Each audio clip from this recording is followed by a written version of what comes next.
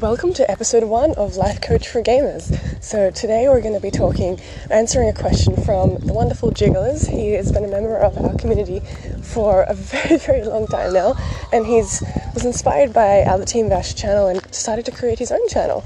And so he asked the question in one of the in our Discord room, and after I posted the Team Bash streaming episode 1, which was all about using other more discoverable platforms to grow your stream. And he asked the question, firstly, what motivated us to create our stream? Because he has his own YouTube channel. He grew it from 0 to 400 subscribers. Congratulations, by the way, that's very hard to do. And then he hadn't touched it for about a year or so. And so now he's wondering whether he should get back into it and start posting more videos on his channel again. But he's unsure if there's going to be a huge backlash from his subscribers and they're all going to quit or leave him, or he's nervous about making a big change on his YouTube channel like this when he hasn't been on there for a while.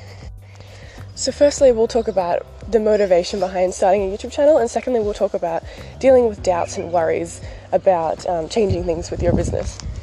So firstly, what motivated us to start a YouTube channel? So when we started Twitch, we started YouTube at the same time because we knew we needed as many social media platforms as we could to grow Twitch. We didn't know that YouTube was going to be the number one way to grow Twitch until after we started it, but we knew that we had to try and be on as many platforms as we could, and that was the trial and error part that we were doing.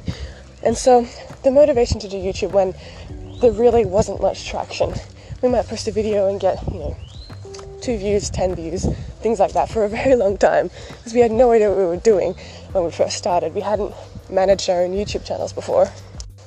So the motivation to actually post videos, create content, make thumbnails, put all that effort into creating good titles and tags and all of that stuff when you'd rather be gaming and hanging out with your squad is because the longevity of your stream and your community is that you can meet more people in the future. So yes, you might have 3 really awesome Jiggly Squad members right now, which he said he's got 3 really awesome viewers who always ask if he's going to be streaming and they want to play games with him, and every time he's not streaming, they keep him motivated to keep going by being there each day and waiting for him to be there. He's got his own little family he's creating. And so the motivation behind starting a YouTube channel is to grow your family. So what if you wanted 10 Jiggly Squad members, or even 100, or even 200? What if you wanted 1,000 people who are aligned with your values and they love you and they want to play games with you all day, every day? And maybe right now 3 is enough. And you really feel really happy with your little family that you've created here. But maybe 2 months from now, you want 5 or 6 or 10 or even 100 or 1,000 new members in your family.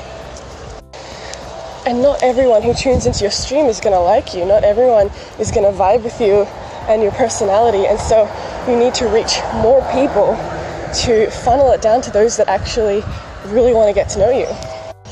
You might have 1,000 people tune into your stream one day and only 10 of them really, really like you.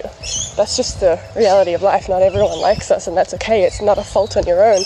You are the person you are, and not everyone likes other people. It's apples and oranges. Some people like peaches, some people like oranges, some people like bananas. It's just the way it is. And so the more people you reach, the more chances you get to find those people who vibe with you. And that's the great thing about streaming. There's room for everyone because there's so many personalities out there, so many people that need other people similar to themselves or people that they are attracted to. So that's the motivation behind starting a YouTube channel. Yes, it's a lot of work. Yes, it's hard, and it can be demotivating when you don't get many views. For the first 6 months for our channel, we got less than 500 views in our videos, and we weren't really sure if it was even helping us on Twitch. And then suddenly one of our videos blew up and brought hundreds of people to our channel and ended up helping us get partnered because so many people found our channel and then stuck with us. We just needed that push. We needed those thousands of people to come over to then whittle it down to the people who really vibed with us. Because not everyone who came to our channel is going to like us. So you need to reach more people to get more of a chance and probability of people liking you.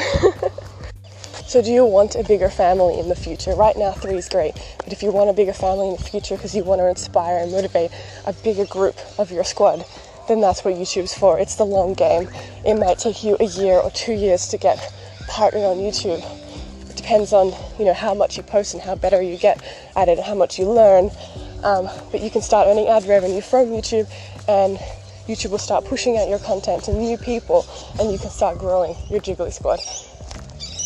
But it really depends on how committed you are to streaming. Do you want to be here a year from now? And sometimes it's hard because it depends on how you're feeling right now. But you're going to probably feel, if you just try and imagine how you would feel with 100 Jiggly Squad members, 100 people surrounded by you who want to play with you every day, who support you and help you keep the stream going every single day. How do you feel? Do you feel excited? Do you feel happy? Do you feel content? Do you feel fulfilled? Do you feel inspired? Do you feel... What emotion would you feel having 100 people who love and adore you and want to be around you all day? And you're not there yet, and that's okay. But if you focus on that emotion that you will feel, and feel that now with what you have with your 3 people, which you probably already do, you feel happy and content, and you could feel that even more with even a bigger group of people as well. It's all about the scaling. It's all about the scaling. So your next question was, you're feeling doubts and nervous about rebranding your channel because those 400 people on there might get angry at you. But here's the thing, your channel's doing nothing anyway. It's just sitting there with dust.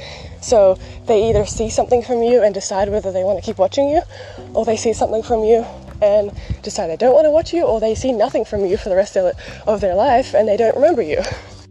So as long as you're not planning on going back to whatever game you were already posting videos about, it really doesn't matter what they think because you're here creating content, trying to find new people. Those 400 people on there, it really doesn't matter what they think about your current videos. You're actually creating content for new people. Maybe the you a year ago they really liked, and maybe the you now they don't like, for whatever reason. And so those 400 people, some of them might still like you, some of them might not. But the reason and the goal of creating content isn't for those 400 people. It's for the new people. It's for YouTube to recommend your videos to more Fortnite Save the World viewers.